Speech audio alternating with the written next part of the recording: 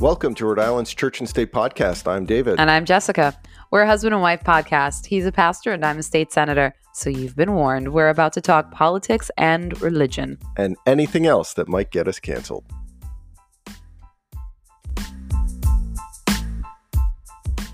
Hey everybody, welcome back to another episode of Rhode Island's Church and State. I am David. I'm joined by my amazing wife, Jessica. Hello.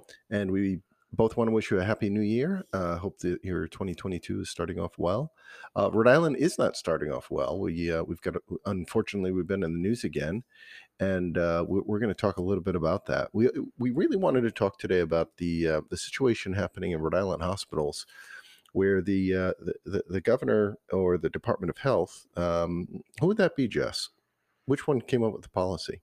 The CDC. Oh, right. It started with the CDC, and then they said they're following their guidance, right? Right, yeah. But if you haven't heard yet, they have opened up the hospital care to hospital workers who have tested positive but may be asymptomatic. Is that right, Jess? Right. You can have COVID, and if they really need you to come in, if they're seriously short-staffed, critical levels, they can ask you to come into work even if you're COVID positive. Mm-hmm. And this has been a very controversial call, but it seems to be that many folks are suggesting it could have been avoided. The crisis really stems around a staffing shortage. We've heard from so many people, and of course the media has covered it at length, that ER hospitals or ER rooms and hospital beds are short-staffed. The waiting lines are long, hours that people are waiting. So there really is a staffing shortage. And your position has been it could be alleviated if we just started to allow back unvaccinated workers, but just do maybe a test to stay. Is that right? Yeah, I've tried to get some numbers from the Department of Health and the Department of Labor and Training, but unfortunately, they either don't retain that kind of information or they don't have accurate data. But we can assume through the numbers of physicians that are available in the state that over 2,000 healthcare workers were dismissed from their positions for not being vaccinated. So that's a huge number, 2,000. Yeah. And so what I've said on Channel 10 that they asked me to come on, they interviewed me, is that we can alleviate the problem. We already know that there's going to be a shortage in Rhode Island. We were already facing a healthcare shortage. Nothing this severe. No one was anticipating that. But once you fire thousands of individuals because of their convictions, their religious conviction or medical issues, then, it's safe to say that if you hire those individuals back, then it's going to alleviate some of the issues, some of the problems that we're having at our hospitals. Right. So I guess this all stemmed out. We've looked at several different news articles to kind of piece this together, and then combining what you know and what people that you've been speaking to that are close to this situation. But Rhode Island has made news this past week for this policy. And in short, just this memo that went out from the Department of Health stated a few things. It said that if a hospital or nursing home environment is in a crisis staffing mode, and that's sort of their benchmark, then they are allowed to have this broader staffing what would that be, criteria. Mm-hmm. So if they do send a COVID positive person back into the hospitals, their recommendation is that they would first be limited only to COVID-19 positive patients. So that part seems like it might make sense, right? If you're COVID positive, you should only be around other people that are COVID positive. Sure, and there's but a you have couple an of issue with problems. that. Yeah, there are a couple of problems with that because Joseph Wendelken of the Rhode Island Department of Health, he was talking about Eleanor Slater Hospital, which has implemented this allowing COVID positive staff to come back to work. He said, quote, administrators communicated that they would try to have them only caring for COVID positive patients. So these individuals that are COVID positive, these healthcare professionals, the hospital is going to try to have them only care for COVID positive patients, which means that in all likelihood, they will be caring for non-positive, for those that test negative for COVID. And unless we're living in the times of Star Trek, where you can beam individuals into rooms without interaction in the halls or with other healthcare professionals, it's impossible. Absolutely impossible to have these individuals only interact with COVID positive Right, unless they patients. have, a designated entrance and hallways and bathrooms and all that, and they are just in a whole COVID positive wing. But that's one of the guidelines, and already we're seeing that that has not been followed. That they are more than likely being, especially if they're admitting we're going to try to only do it. It sounds like that's not going to be the case. So that's one part of the memo that is not being adhered to. The second thing is they're supposed to be asymptomatic. Hmm. And the CDC has come up with this new understanding that the virus is most transmissible early on in infection, when you're probably coughing a lot and all that. But as you become asymptomatic, the virus's transmission rate drops dramatically. Therefore, there's a much lower risk to the patients and to the hospitals. What's your concern there? Well, much lower risk compared to no risk. If someone doesn't have COVID and can care for these patients, which one would you choose? Would you choose someone to care for your mom or your dad or your grandparent, your child, if they were positive, COVID positive, but asymptomatic, or COVID negative and unvaccinated? I would choose the person who is COVID free. Right. It's wild, and this is why it became such a national story. There's a third criteria that they're supposed to wear N95 masks as well. But we'll slide that one aside because I'm more concerned with the fact that they are testing positive. That there's no doubt that the state has said a COVID positive healthcare worker can go into a hospital and and work with these patients. I find that so alarming, just because, to your point, we have um, healthcare workers, nurses, CNAs, doctors, specialists who are trained, who are certified, who are well equipped. They know the safety measures, the safety protocols, and they're ready to go to work. Mm. Some of them have worked in these hospitals, so it's just a matter of going back to work. They just haven't been, in the hospital for the last 2 or 3 months because of the vaccine mandate. So it's absolutely, it's shocking, it's appalling, and I think that's why it made national news. So Fox News has picked it up, and just as a side note, Fox News wanted to interview you. They actually planned it, they scheduled it, and you Excuse okay me. over there? I'll live. Yeah. Yeah, but then the president, President gave a speech and he bumped you, so you yeah, weren't able to so get on Fox News to talk about this. But you were on Channel 10, and you highlighted this issue. Do you want to just recap what was something you brought up on Channel 10? which thing? Well, There's a few. I remember you said something like, we need all hands on deck. Yeah, that's what I've been saying now everywhere that I go. Twitter, someone interviews me, it's true. We need all hands on deck. All healthy hands. Healthy hands Hmm. on deck. Yeah, I had to add healthy in there. Um, and I used an analogy which some people thought were maybe a little bit over the top, but I don't think it was. And I just because we have these blinders on, I think the administration, they're so it's a tunnel vision kind of thing where so I just said, if you had hypothetically somebody with Ebola and you were in the hospital and you had a choice between letting someone who was Ebola negative care for you but is unvaccinated against Ebola, or someone who's Ebola positive um, and also inoculated against Ebola, which one would you rather care for you? An extreme example An that triggered a extreme lot of example. people trying to Yes. take COVID out of the equation, but Let's pretend it's something else. You could say it's smallpox or, yeah. whatever. And 10% of the people polled said that they would love to have a Ebola They didn't say positive. love. That wasn't an Okay. option, but they did say they They would would select that. prefer, Yeah. yeah, they would actually pick someone with Ebola over someone who did not have Ebola but was not vaccinated So, against yeah, Ebola. I don't take So, those people seriously. I don't know who they are yeah. because it's an anonymous poll, so I don't know who you are. Um, but yeah, and so just remove Ebola and add in COVID.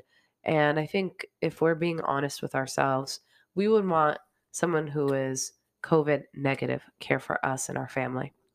Now, you're very familiar with the Eleanor Slater Hospital system, and if someone's listening to this and they aren't as familiar with it, they know about Rhode Island Hospital or Kent Hospital, Miriam, etc. Why would you say this is so concerning to you? Having COVID positive healthcare workers go in and take care of these folks. Well, I like to tell people that Eleanor Slater Hospital, that Zambrano Hospital, The and one up in even Burrville. the one in Burrville and even the one in Cranston is not like Rhode Island Hospital. It's not like you get to choose to go to that hospital. This hospital is, at least in Zambrano, you're there because this is the hospital of last resort for you. There's nowhere else for you to go, and likely this will be the place where either you're rehabilitated to go back home and live at home, or this is your home and you will eventually die in your home there at Zambrano. And some patients have been there for 60 years. They're quadriplegic. They've had, you know, uh, neck injuries where now they're no longer able to use their limbs or speak. And so, again, it's the hospital of last resort, and really the most vulnerable of Rhode Islanders go to live there. And in Cranston, um, there's a psychiatric facility there, and some of those individuals are there court ordered, meaning they have no choice but to be there. So it's not like one of those instances where you say, well, take me to Miriam or take me to Rhode Island Hospital. No. There's only one or two hospitals in the state that can care for these individuals. Exactly. Right. So They're trapped in a sense. in a sense, yeah. Mm-hmm. We were starting to look at these articles and put them together, and we realized that the timeline on this didn't match up with what the Department of Health was saying.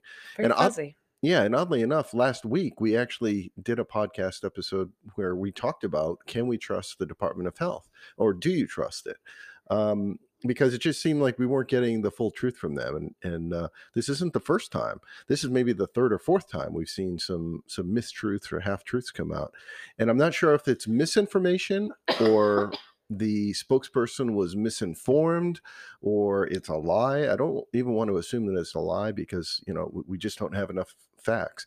But both the Providence Journal has covered this. WPRI, Eli Sherman, I think. Mm-hmm. Yeah, Eli Sherman from WPRI and Kathy Gregg from the Providence Journal have looked at this, and I just want to piece together this timeline for you. If you're listening, I would encourage you to check out these articles. But Tuesday, January 4th, Kathy Gregg wrote this in the Providence Journal, quoting Joseph Wendelken, who is a spokesperson for the Department of Health. And he said, no facility has reported to us yet they are in a position that requires COVID-19 positive healthcare providers to be working. So on Tuesday, January 4th, he said there's no facilities reporting that they're using healthcare workers who are COVID positive. If a facility does reach that point, that information would be posted publicly so patients and families would be aware. So again, this is Joseph Wendelken from the Department of Health. So Tuesday, January 4th, if you're following along, no healthcare workers that tested COVID positive were in the hospitals. But then we were told. So we have January 1st and January 4th. There are no COVID positive individuals working at the hospital. On Thursday morning, January 6th, Fox News reported that there, like other states throughout the country, Rhode Island is implementing the CDC's quarantine and isolation guidance, and that there are no facilities in Rhode Island who are currently using the COVID positive staff. So Wednesday, Wendelken made it clear that, again, no facilities in Rhode Island had COVID positive staff on site. Right. So then that brings us to... That's Thursday, January 6th in the morning. Right. So then Thursday night, Eli Sherman, WPRI, he reports that 28 patients tested positive for COVID in the morning, which is about 14% of the hospital's patients. Right. The hospital has about 200 people in its care. Yeah. So the outbreak came in the wake of the state announcing that they would align with federal guidelines and permit these COVID positive healthcare workers to treat patients. There should be no surprise here. If you're going to put COVID positive individuals in a hospital setting, they are going to transmit the virus. it is going to get around, especially when we know how transmissible something like Omicron is. So Right. we shouldn't be surprised by that. And I think that's one reason why early on, as soon as you heard of it, you just disagreed with that policy entirely. Right. But I guess though where we have the fuzzy numbers here or muddy waters is that Sherman reported that Eleanor Slater used 2 asymptomatic COVID positive workers to staff their operations at the hospital on Saturday and 3 more on Monday. Right. That is when we started to find out, wait a minute, the reporting from the weekend and the reporting from Monday and Tuesday was that there were no COVID positive healthcare workers in the hospitals. But then by Thursday evening, Eli Sherman, through WPRI, had found that that was not the case. That Right. over the weekend, there were 2. And then on Monday, there were 3 more that were COVID positive and in the hospital. So why is it that on Wednesday we were still hearing, as the public, why were we still hearing that there were no COVID positive healthcare workers in the hospital or on site? I think it said no facilities across the state, number one, Mhm. and then secondly, there were none on site. That just wasn't true. So again, this comes back to that question: what's going on with the Department of Health? We need a Is clear timeline. We need to know. we for sure? Yeah, I think the public demands it, and I think the families and the patients deserve it. They should know what who's caring for them, and at what point were they being introduced to COVID positive healthcare workers? Right. So, You having trouble with your laptop over yeah, there? it's back up now. Okay. But I'd like to bring out a point here that um, that the administration knew that this was coming. They knew that the COVID numbers were about to rise. And now I'm going to be quoting Brian Amaral of the Boston Globe. We're going Yeah, we're covering all the major news all the outlets. major news Got Channel outlets for Rhode 10, Island, WPRI, Kathy Fox Craig, News. and the Providence Journal. Mhm. But on January 4th, so Governor McKee repeatedly stated that COVID was ramping down on COVID the week before Thanksgiving. But according to a confidential memo obtained by Brian Amaral of the Boston Wait, Globe, I'm sorry. You said January 4th, Brian Amaral broke the story. right? Right. But he was quoting Governor McKee back in Thanksgiving, right? Yes, Okay. the week before Thanksgiving. So, according to this confidential memo obtained by Amaral, show that the administration's analysis, the administration staff had provided an analysis and warned that there would be a COVID spike. And what does that mean? What does that mean for Rhode Islanders? That means that we could have started increasing testing. We Mhm. could have already opened up these private labs. So the numbers were indicating that Mhm. we were going to have a spike. And the governor told us all that It's ramping down. ramping down. Yeah. So, I'm going to say that although we have seen modeling in the past where some of the individuals were a little overzealous and the models were ridiculous and they didn't even come close to the actual numbers of COVID, the model in this memo was almost spot on. It was Wow. very accurate. Hmm. The article states that the model showed 4,000 new cases in a week, and we've seen about 3,000 new cases in a week. Wow. And when he said that that COVID was ramping down, we started ramping down on testing because of lower demand. But again, the administration knew that the numbers were about to spike. Hmm. So Hmm. this is also another A stain failure, on the or I'm not sure administration's what to call it. record. Yeah, I know there's a lot of tough decisions that have to be made, and you want, honestly, we want the governor to do well. of Obviously, the course. Yeah. public safety, Hmm. public health at stake here. So that was a giant misstep. But I think what I'm uh, concerned about, not just that he ramped down, but he said he was ramping down when the indications were showing that we're about to get hit with another spike. So that was Well, that's uh, the thing is if you want the trust of the public, mhm. you have to be honest. And if you're saying that COVID is ramping down, so we're going to ramp down testing when you know that the models are showing that COVID, in fact, is going to ramp up, and then we're putting our trust in government Mm-hmm. to make these decisions on behalf of Rhode Islanders because we elect you to govern well, and you put in COVID positive healthcare providers to care for Rhode Island's most vulnerable. I mean, this is misstep after misstep, and I it's honestly very don't. reactionary. I always try to see or try to think through, all right, what's their point of view? What's their perspective? Why would they Mhm. do this? And I understand what their reasoning is to a certain extent, to a degree. I understand that we're in a healthcare crisis. We are facing a staggering staffing problem, something that we haven't seen at all in any of our generations, in any of our lifetime. So it is a severe staffing problem, and you've got to make some tough calls about who you're going to let in to work. But why in the world you would not rehire, relax the vaccination policy, but allow them to come in, do a test to stay, just like is working with our school districts. A lot of kids are They've abandoned tests to stay. the school districts. Yeah, they don't have enough tests, so Oh, they're still going to do.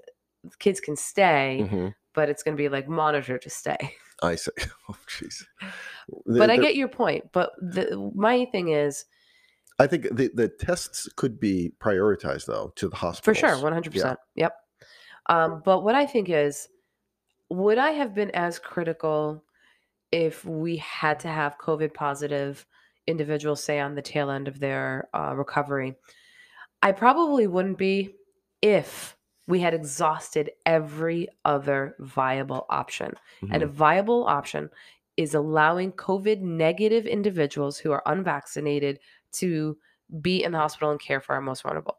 If we had exhausted that option and there was really nothing else we could do and we were still at critical care and Mhm. we needed more hands on deck, then Right. at that point I would say we are in a situation where the ratio to patient to staff member is so dangerous that we need to do this. Well, this is definitely this healthcare crisis has certainly created a strain on the state, and I would encourage folks, especially people of faith, to be praying. Pray for our state, pray for our governor, healthcare officials. I know there are a lot of tough decisions that need to be made in a crisis, and sometimes you're making the best of bad decisions. So we're just going to pray wisdom over them, but also pray for the families and patients, people that have to go to the hospital. This is a tough time for a lot of people, healthcare workers, nurses, frontline workers. So I definitely would encourage folks to pray for them. But I just want to ask Jess, as we're wrapping up this episode, any final thoughts? Final thoughts. We need a timeline, an accurate timeline of when COVID positive individuals were um, allowed to work at our at Eleanor Slater Hospital, but also the modeling. We knew that ramping up testing was going to be necessary instead of ramping it down, and accountability needs to happen, and hopefully that's going to happen in Senate oversight. Interesting. All right. So I'm sure there'll be more to come on this. It sounds like reporters are starting to ask the same questions you're asking, and hopefully the administration will be more forthright and forthcoming about when and where and how this all happened. All right. Well, thank you everyone for joining us for another episode of Rhode Island's Church and State. We encourage you to be praying, pray for our state, and pray for our hospitals. God bless you guys. We'll see you next week. Today's closing quote is, "If you want to be trusted, be honest."